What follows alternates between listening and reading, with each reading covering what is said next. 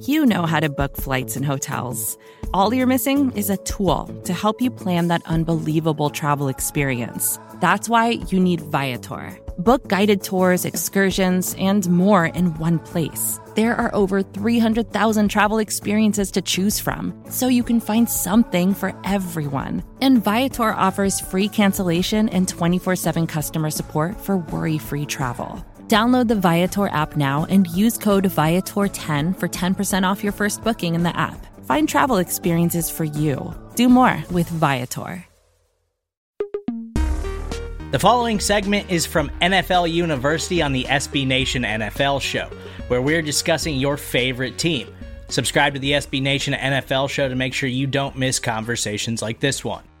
Before we get out of here, I want to take a look at the hierarchy of the AFC through 4 weeks of the regular season. There's 7 3-1 teams so far, and that doesn't include the Chiefs, who are 2-2.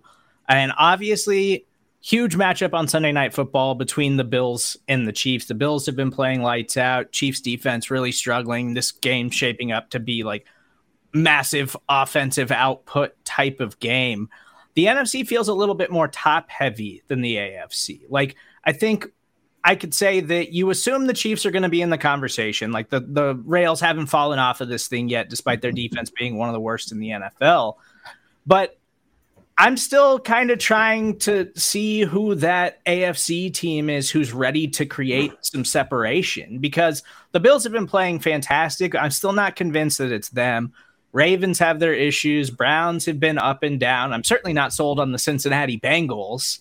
So I'm curious how you guys feel about the top of the AFC and who we think, like, are the Chiefs and Bills on Sunday night? Is that still the top two teams in the AFC so far this season, or do we need to start putting some other teams in that category?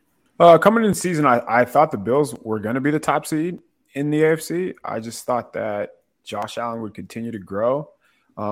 I still don't understand Emmanuel Sanders. I don't think people understand how good Emmanuel Sanders is, and we're starting to see that, just how important he is to that offense. But, I mean, they're a little bit predictable. I think you have to be able to run the ball, and I also think you have to be able to get stops. They cannot do either of those things. I like the Ravens, man. I think that Greg Roman's kind of getting out of his own way and just letting Lamar being Lamar. The way that they're playing without having a number one threat still is pretty scary. What he did that to a Fangio defense. Like, he is playing at a very high level, and I think that their defense is going to start to figure it out too, especially as they get more and more healthy. But I like the Ravens. I'm not going to trust the Browns as long as Baker Mayfield is on that team. He had a bad one last week. And he was not great the week before either. So maybe this is just who Baker is. I mean, there's always been questions about, how much he's really bringing to the table. But some of the misses that he had last week were like, whoa, man, you just can't do that. So the Broncos are 3-1, and they just got blown out by the Ravens, obviously. And I don't know if you want to call it blown out by the score, but the game wasn't close.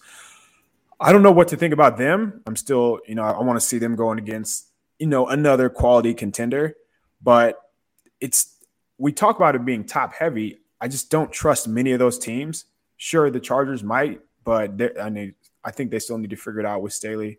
I think it always comes back to the Ravens. I'm going to pick them as, the cream of the crop. What do you think, Justice?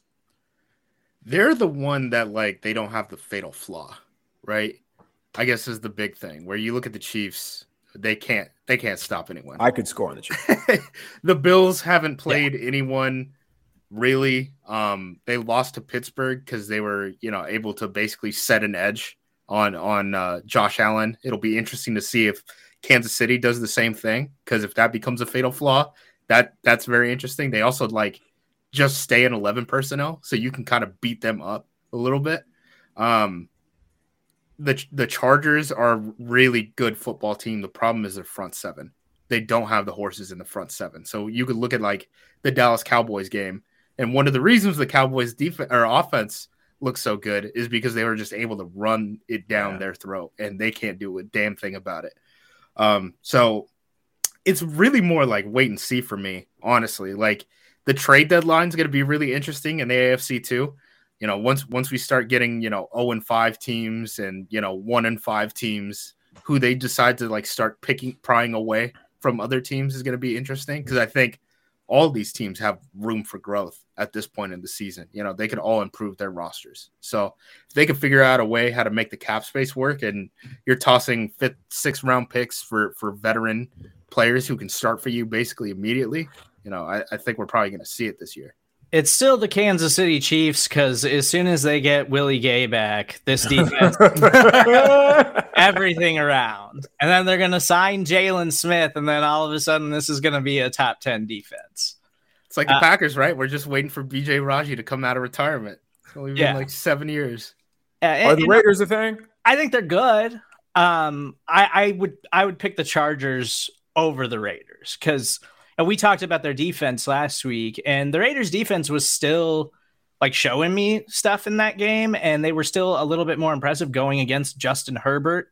But I still think they're going to have issues when they go against these top tier teams, because I don't have faith in that defense long term. I still think the Chiefs and the Bills are probably up there. Ravens up there. I'm a little disappointed in the Browns so far this season. I really thought they were going to look like they're legitimately one of those upper echelon teams, and they've got all the talent. But yeah, Baker was just awful. Even in his post-game press conference, Baker was just like, what the hell was that? I don't know. That was just an awful game. I was terrible. Couldn't hit anybody. Just you know, it's just, I got to be better. But the Chargers are the team that's really, really intriguing to me, because they're still figuring things out. And Justin Herbert is incredible.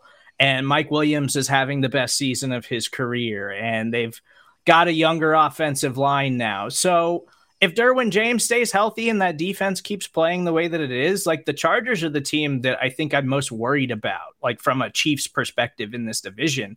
Like, if they keep figuring things out and developing, they could legitimately win this thing or challenge the Chiefs for the AFC West. If I were the Chargers, I'd be calling the Falcons every day. And I'd be like, hey, what's up with Grady Jarrett? Yeah. Yep. What's up with Grady Jarrett? Because we need a defensive tackle worse than any team, you know, in the country right now.